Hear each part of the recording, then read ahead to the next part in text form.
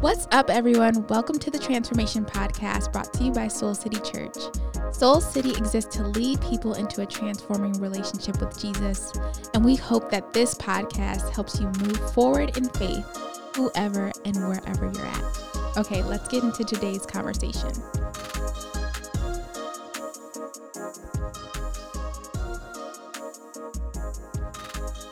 Hey everybody, my name is John. And I'm Noelle. And you are listening to the Transformation Podcast. Wow, we did it together. Oh boy.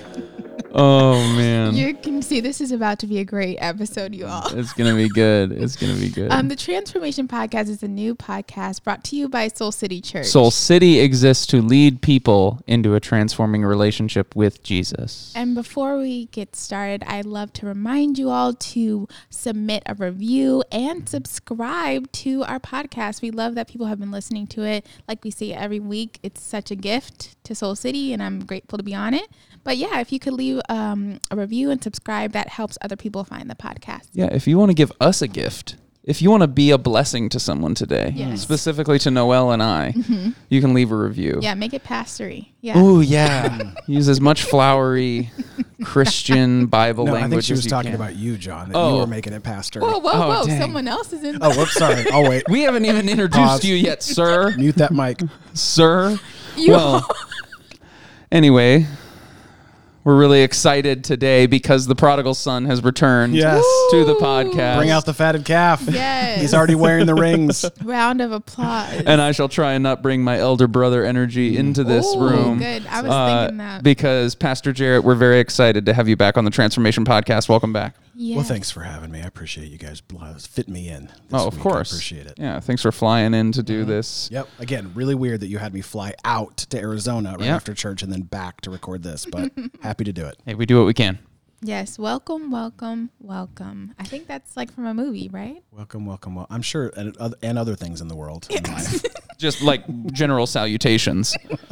I think almost anyone who's ever been welcomed Hold before. up. This is not the pattern. Okay. This is not the pattern of coming at Noelle. Oh, Well, yeah, that's right. Sorry. I'm trying to- Redirect. It's been a minute since I've been here. Exactly. Let's get back on All right, track. it's All John. right. Well, welcome to the podcast, Well, thank Pastor. you, We're thank excited you. to go back to last week's message on a lot of great things, actually, like what God has for you and this framework that you have going on. But what I really want to talk about is The opening joke. no, because it was pretty quiet on the 11. rough. I was That in 11 o'clock 11. gathering, it was rough. That was real I got rough. sympathy laughs at the 9, but the 11 was like, nope, no Yeah, sir, I no mean- thank you, not in this house. Not even like a, oh. No, Nah, nothing. it was kind of flat. It was rough. I was like, oh, I was all the way in the back though. You didn't hear me. I was like, you needed to be louder. All right. Anyway, let's not talk about that. It's but painful. I wanted to talk to you. Oh my God. Oh, crickets. This Julian. is rough, y'all. Wow, Julian took it to the next level. Thank you. Man, I wanted to actually go into, because I don't think people know how much work you put into the sermons that you do. And I would like for you to kind of talk a little bit about that for us. Yeah. great question. Because you mentioned it. Well, John can speak to it too. I mean, John does this Yes, you can. all the time. I mean, it's that's a great question for anyone who is interested. Yeah. Yeah, usually John and I mapped out back in November, John and I mapped out all of 2021 broad strokes, like, okay, this is what we spent some time praying and then coming together, and we brought all our ideas, and we started mapping it out throughout the year, and it's all flexible, like things can change, but it helped because then it started putting in to each of our heads, like, oh, cool, we know that we're going to be talking about this then, so we don't have to speak to it here, and so when I knew that I was having this message on this passage, I got really excited because there's some stuff that I've been wanting to unpack at Soul City for a while, and it comes right out of this passage. So it was a little unique in this case because Nancy taught, and then John taught, and then Jeannie taught the last couple weeks. So I've had a couple weeks off, which is from preaching, which is great. So I spent the last probably 2 weeks really reading and studying and preparing. So usually each week, I mean, that's usually what's going on. Is there's, I mean, John, you can speak at like a couple weeks ahead of time. You're starting to take things in and read and pray and listen. Like, okay, what's the sense I have for this? And John and I set kind of the direction for what the broad strokes of each week should be as we get closer to them. You know, like we're going to probably talk about this or these verses, but then it really kind of, we just go wherever the Holy Spirit leads. So yeah, with this week, I mean, usually the way it works on every week is I spend my Wednesdays writing, like studying and kind of throwing, it's a giant hot mess of notes and clips and, things, tabs open and all that kind of stuff. And then on Thursday, it all gets refined. And we have a Thursday afternoon meeting where I turn in all my notes. John turns in his, Jeannie turns in hers, whoever's preaching.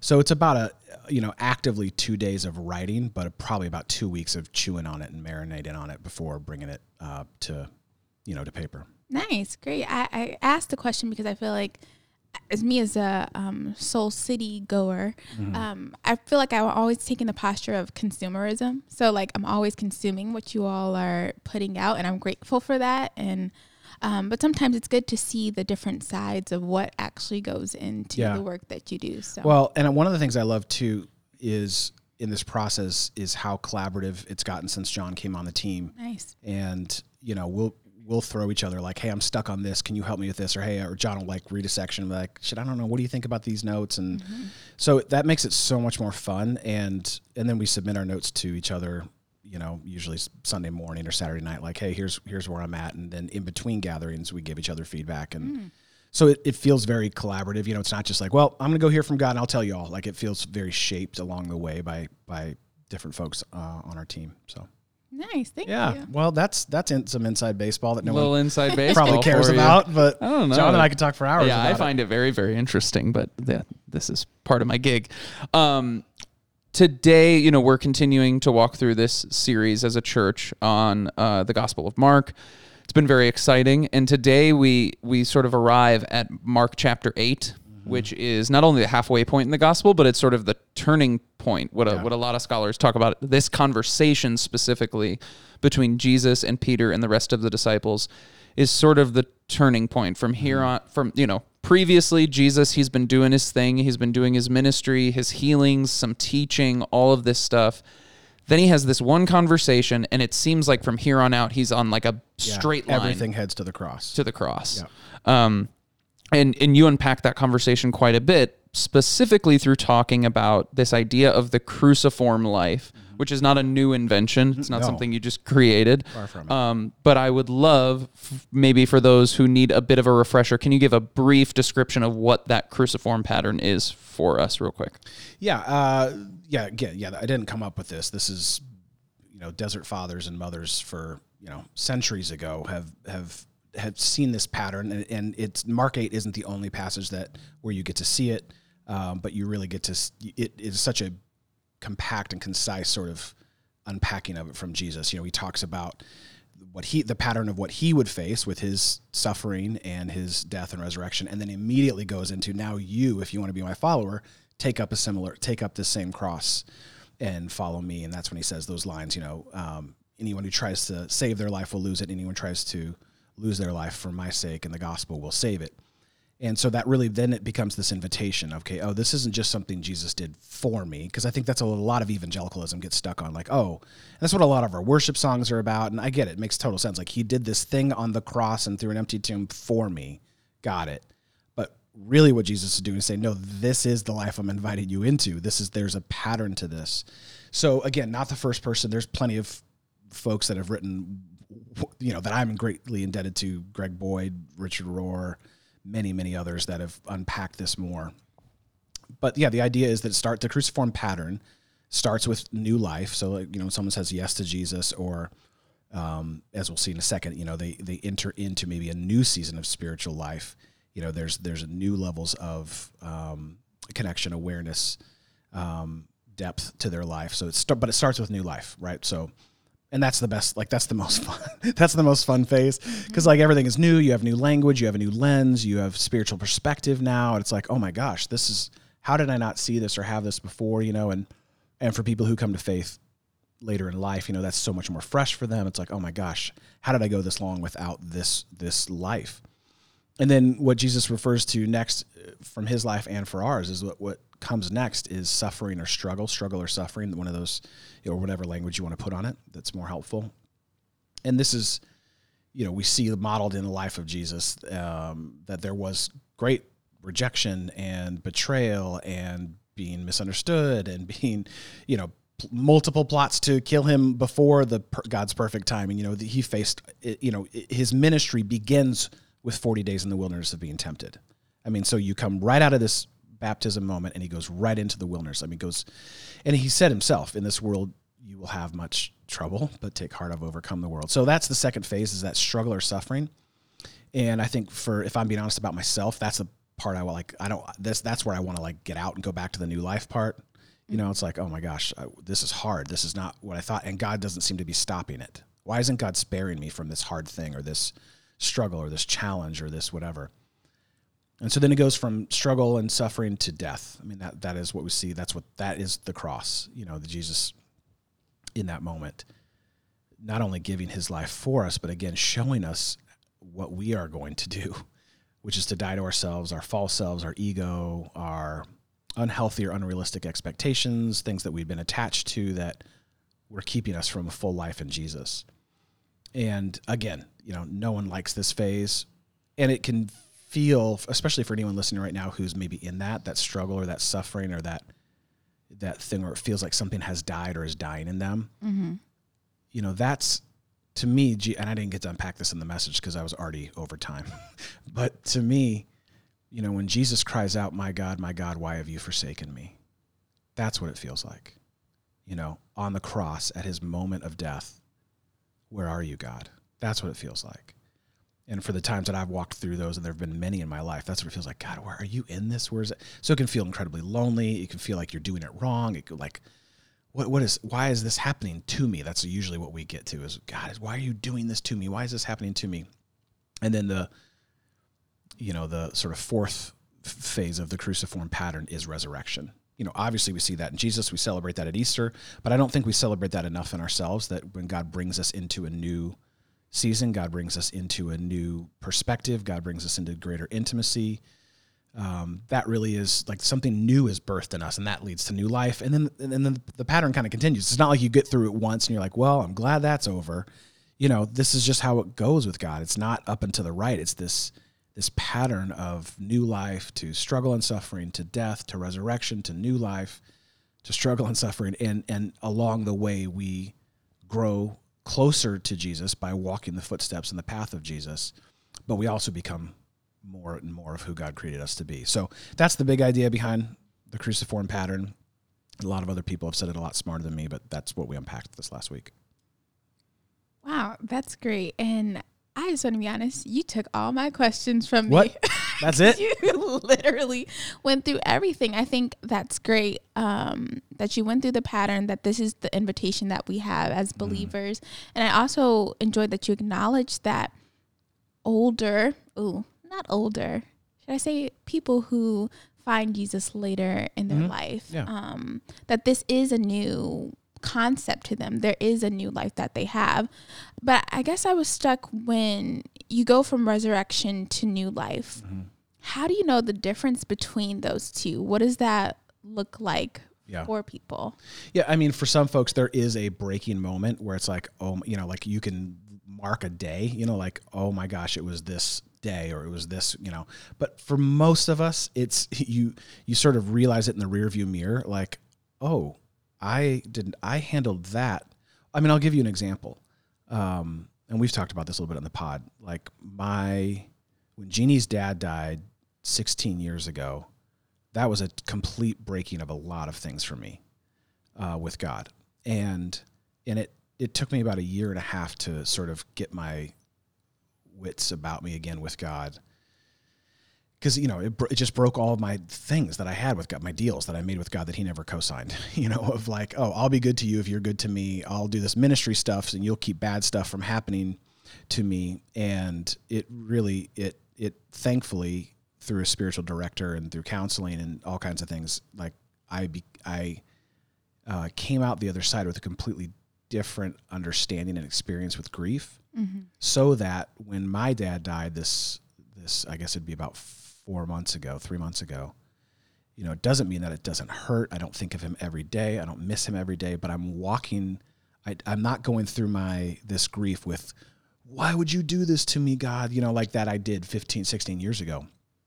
I'm walking through this grief now going, oh, I get it. This is loss. And this is, deep sadness, and thank you, God, that you're with me in it. And thank you. I know that this breaks your heart too. And gratitude came quicker to me with my dad's loss. And I can look back in the rearview mirror, and I wouldn't have recognized it 15 years ago, but God resurrected. He brought something into my life that is a new relationship with grief and loss. So I think for most of us, that's usually how it goes. You find yourself in a situation that may be somewhat similar to something you've been in before, and you go, oh, wow, I have a totally different framework for this than I used to. And that's evidence of resurrection in your life. And again, for some people, it really is like a deliverance moment. It is like, oh my gosh, God broke me from that addiction. God broke me out of that relationship. I was stuck, and I can mark a day. I can mark a prayer. I can mark a conversation. Definitely that happens.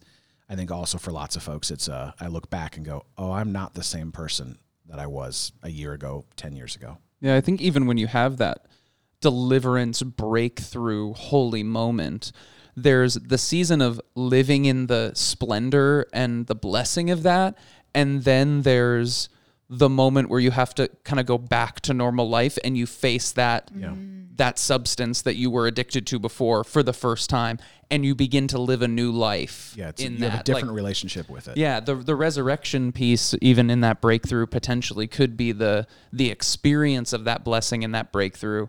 And then the new life is the transition of, now I actually have to go back to living, but I'm doing it in a completely new and different and transformed way. Well, look, totally. This message was like an hour and 15 minutes at one point. I mean, I was telling John this weekend, like I cut out 3.5 pages, and there's a whole other thing I wish I could have gotten into on why I think it's significant that Jesus stuck around after his resurrection. It's often overlooked, and it's kind of like, because like it feels like the resurrection is the like climax of the gospel, like, oh my gosh, that's it. But he stays, he's still around, and he appears to the disciples. He appears to those who are walking on the road to Emmaus.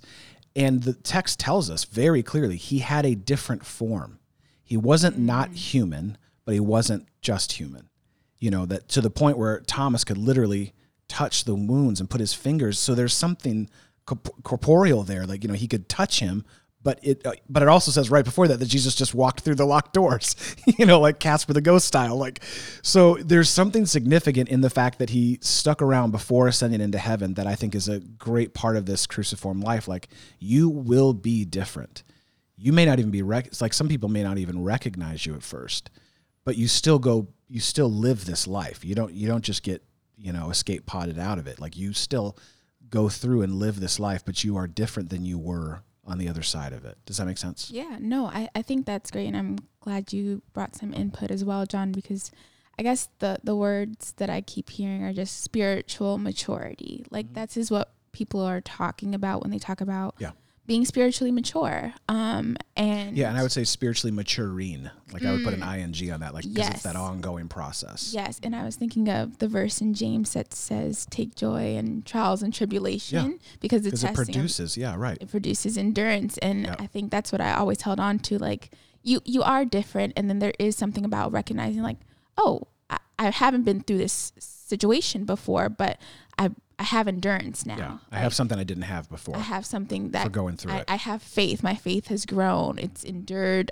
one season and now it can endure another. Yeah, that's good, Noelle. I like that. Yeah, me too. I like that. Yeah. Thank you.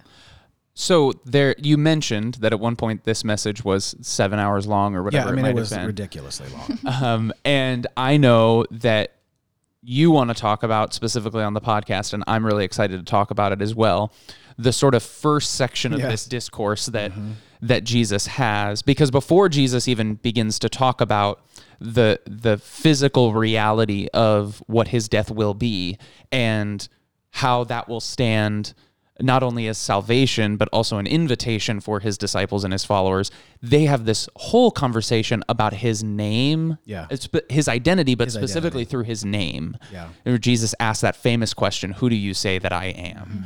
And I know you had a whole thing about the names of Jesus that ended up on the cutting room floor, but I want to talk about it here. Yeah, Noelle, one of our teaching pastors, who will remain nameless, mapped out this whole study in Mark, and put way too many verses in this particular week and way too many concepts to break down. But another teaching pastor, who will remain nameless, but thank God for them, tried to cover it all. and realized mere days before he was about to give this message that there was 3 or 4 messages in this one message. So again, it doesn't matter who it was. It didn't matter who did what, but I'm just saying, thank God for the team. I low-key want the tea, but I'll keep it all above board. You Thank feel you. me? Thank you. I mean, I'm just, I don't want to speak out of turn, but I don't know who this is. yeah, Even you think speaking. about it. You know him, John. Speaking my- You know him. Okay, I'm gonna. You know him. You keep talking. I'm gonna Okay, think see about if you it. can figure it out. So yeah, I mean there was a whole other literal talk on that you just mentioned, John, and I want to hear from you because you've actually done a ton of study on this. But on that interaction is so fascinating that Jesus has with Peter, where it's Mark 8:27 is Jesus was talking with his disciples, and I love that he says to them, I could go off on this. He works this funnel down, and he says, who do people say I am? And it's just such an interesting thing. Like he's asking his disciples, hey, who do you think what's the word in the street? And in another way of saying that is, who am I to others? And I think it's a fascinating question. It's not that Jesus was insecure. I genuinely don't believe he was like, I don't know, how am I doing? Like, I think he wanted to hear from them to articulate, are people getting what this is really about? And, their answers are, well, some say you're John the Baptist, some say Elijah, some say prophets. And then Jesus turns and says, okay, but who do you say I am?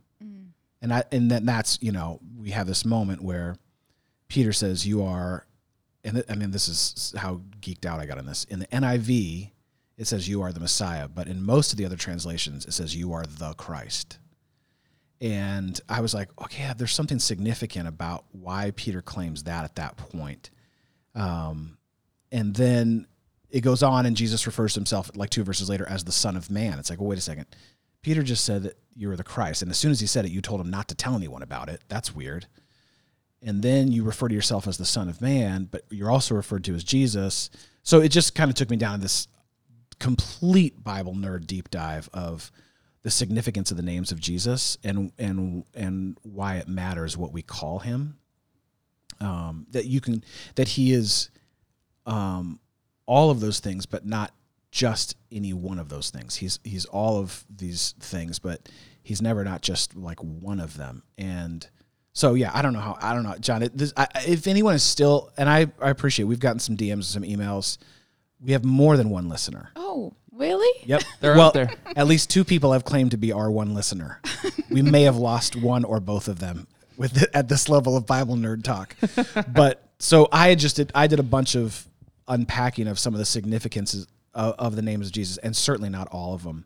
But let's start with this title that Peter gives of Messiah or Christ. Yeah. Spoiler alert: Christ is not Jesus' last name.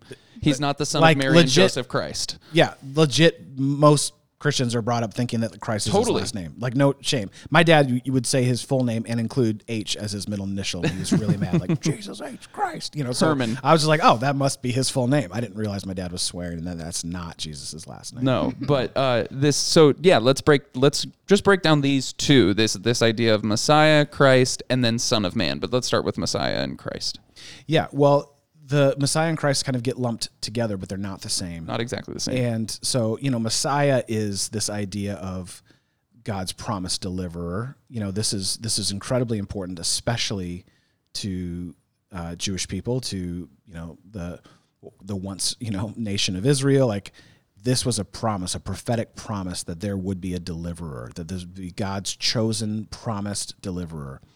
And it's incredibly significant to recognize Jesus as that, because there have been many false, messiahs or saviors that had come along the way. But to see, no, this is the one, the long-awaited one, the prophesied one, is incredibly significant.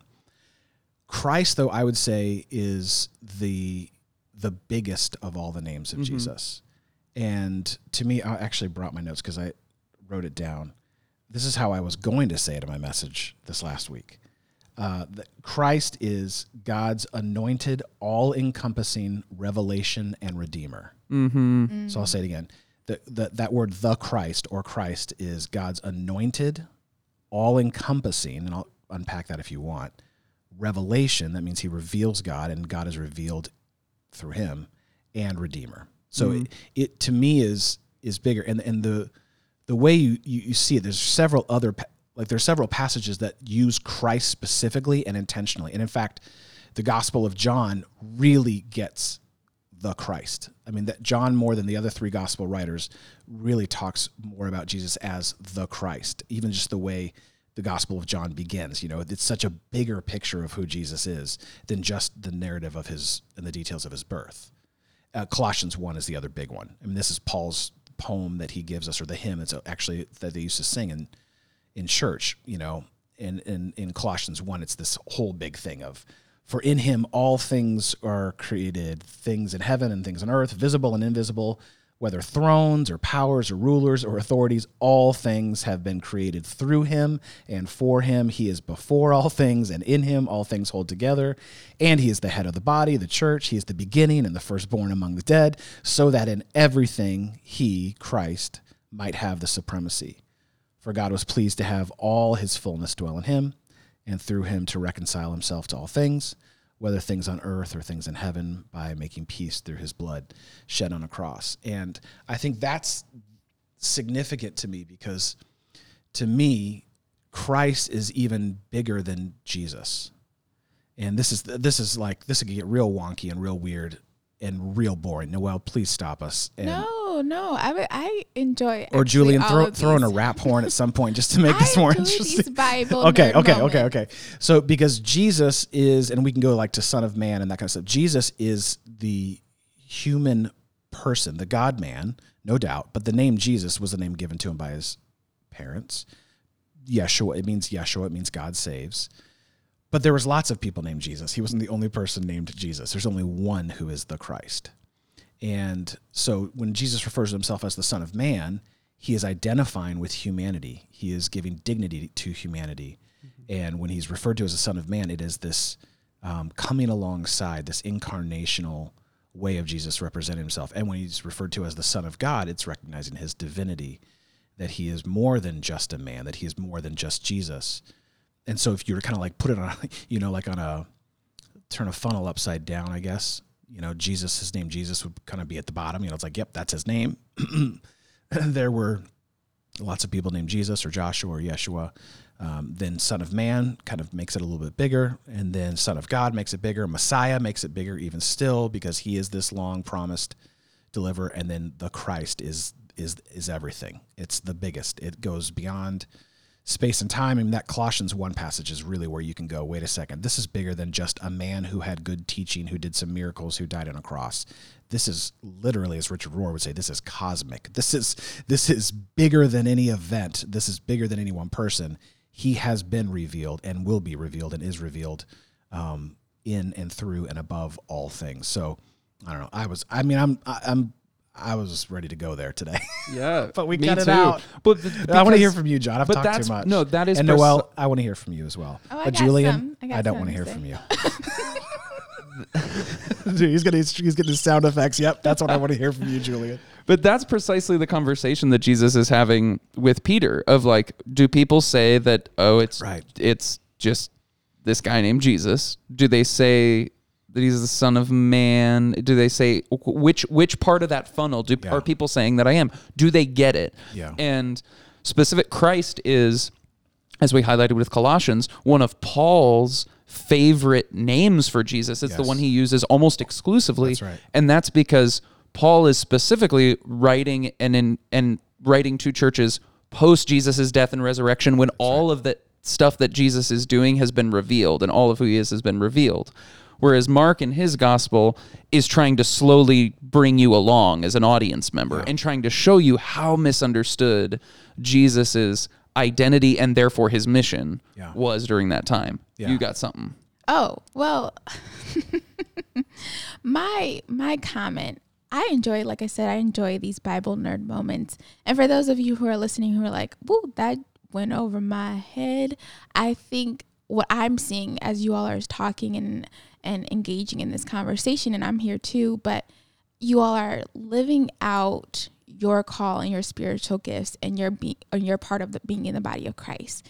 And that encourages me to do the same. Oh, that's you know awesome, what I Noelle. mean? I think that's what I, as someone who needs to continuously learn about the Bible, that's what I hear when I hear y'all speaking or engaging on the stage, is like, we're all part of a body, right? We're all navigating we're all trying to figure out, but also navigating what God is calling us to.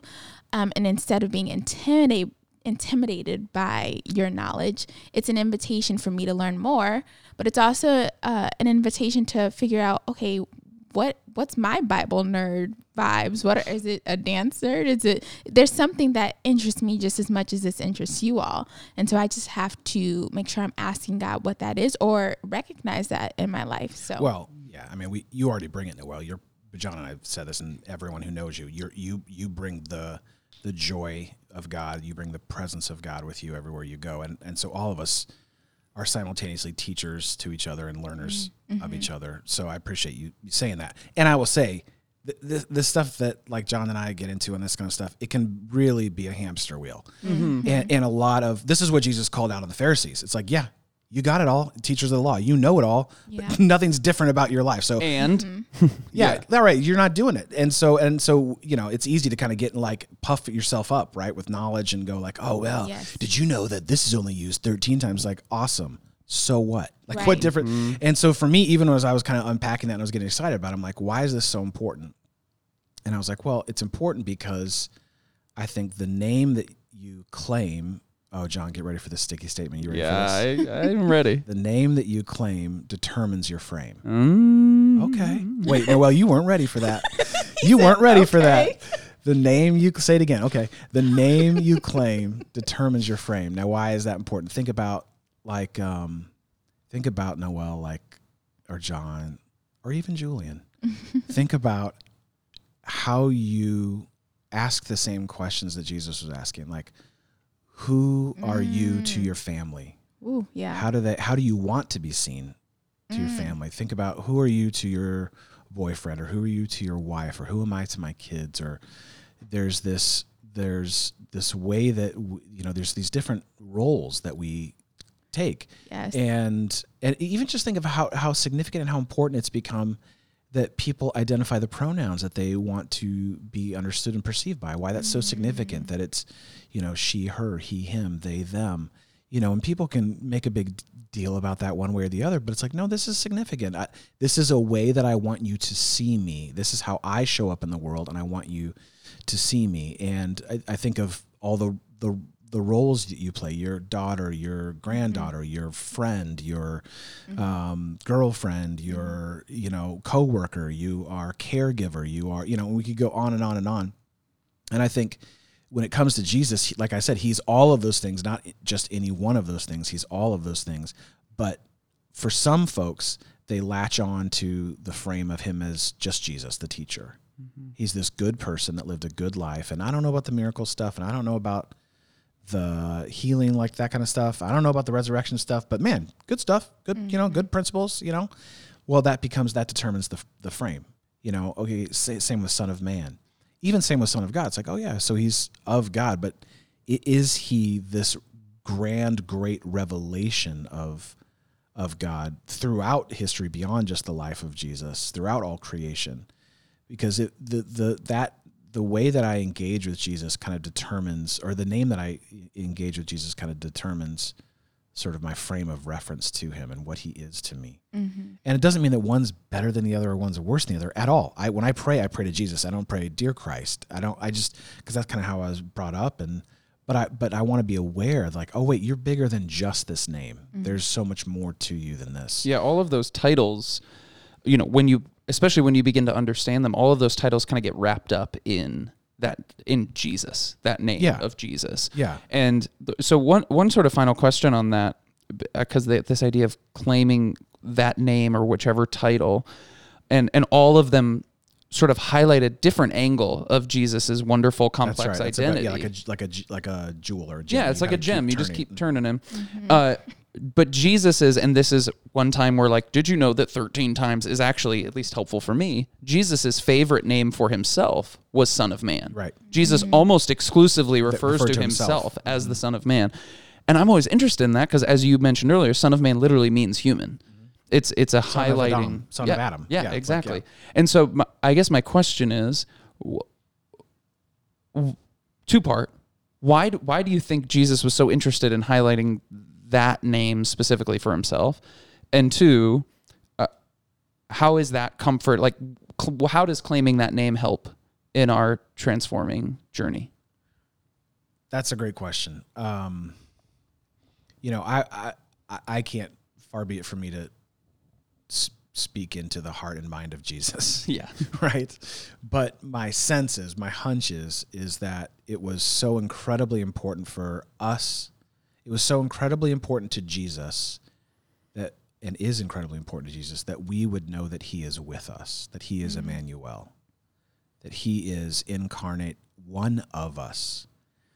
And because so much of, and especially the world in that day and in our day today, the gods were distant, they were detached, they were angry, they were punitive, they were chaotic. And here comes Jesus saying, no, I am with you. I am flesh and blood. I am, it's like, I don't know. It's like when you're going through a season and someone shows up, like a friend shows up, you're going through a tough time. You remember who shows up. Yeah. You never forget who shows up. And sadly, the same is true. You also never forget who doesn't show up. Mm-hmm. But it's when those people that come alongside you when you're walking through a breakup or you're walking through a loss in your life, it's like they're there to do is just be with you.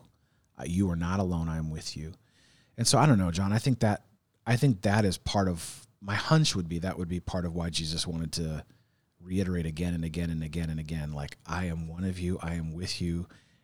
For the first time in human history, God has taken physical form and laughs and cries and walks and sleeps and farts and does all the things. Noelle, I said it. No, you didn't say that. Julian, don't do a sound effect. Jesus.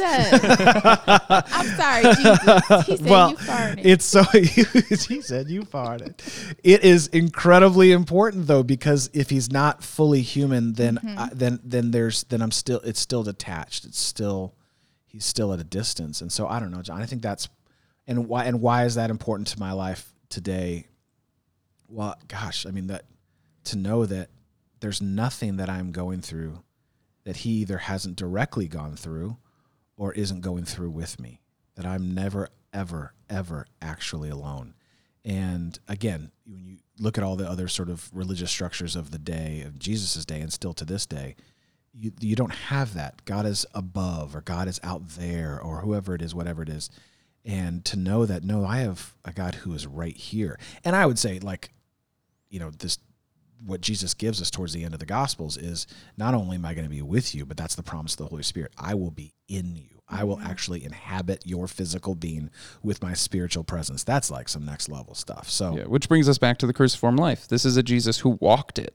Yeah, did it himself. first. Did not just invite people into it or command people to submit to it, but who walked it himself. I've taught on Son of Man in some of the courses that I teach here, and I've taught on all these titles, and the one that always sticks out to almost everyone is the idea of Son of Man, the humanity of Jesus, and how just relatable and beautiful that is. Yeah. So I'm glad you highlighted that. Yeah. Yeah. Wow. Such a good conversation, you all. Bible nerds. Bible nerding out, but also a call to action for us to embrace the invitation, learn more about the invitation that Jesus presents to us, and not put Jesus in a box. Yeah, thank you, Noelle. Yes. And I've heard it a lot. I've heard that saying a lot, but as you all broke down his names and who people called him, who he called himself, there's just so much to learn, which is good. So not to worry, but it's good. It's good that we have... well, thankfully, John and I have learned it all and figured it out, and we're here to help.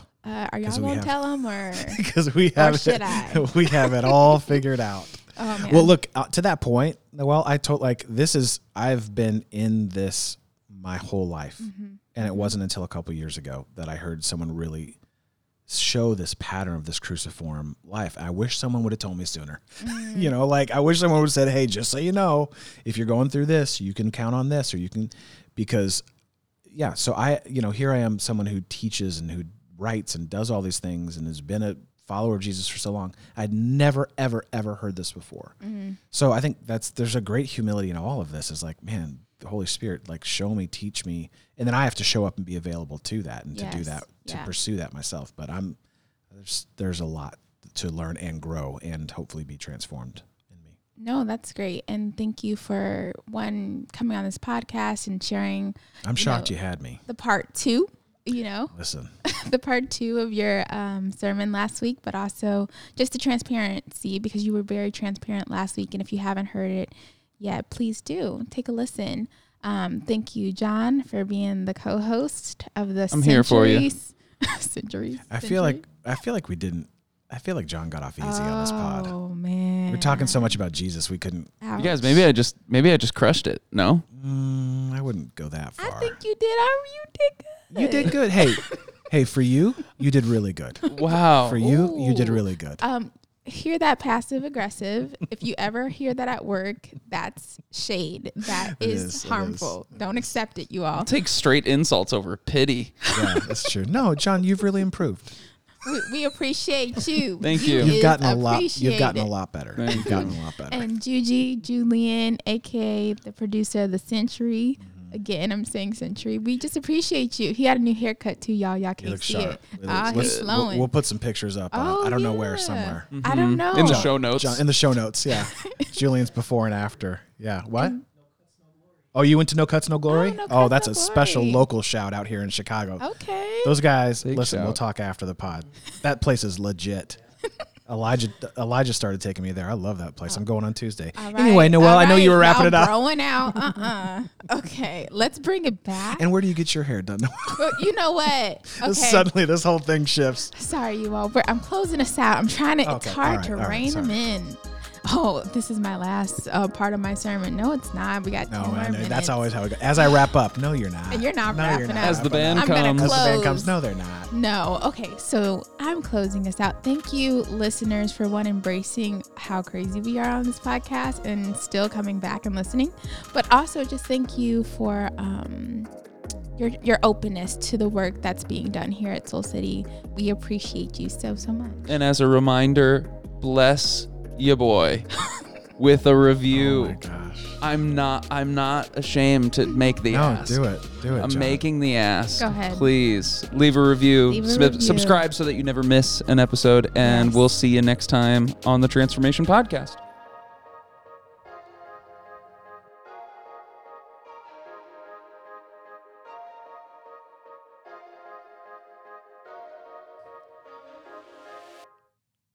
Thanks so much for listening to the Transformation Podcast, brought to you by Soul City Church. For more from Soul City, including teaching, giving information, or to join us for any of our weekend gatherings, visit our website, soulcitychurch.com.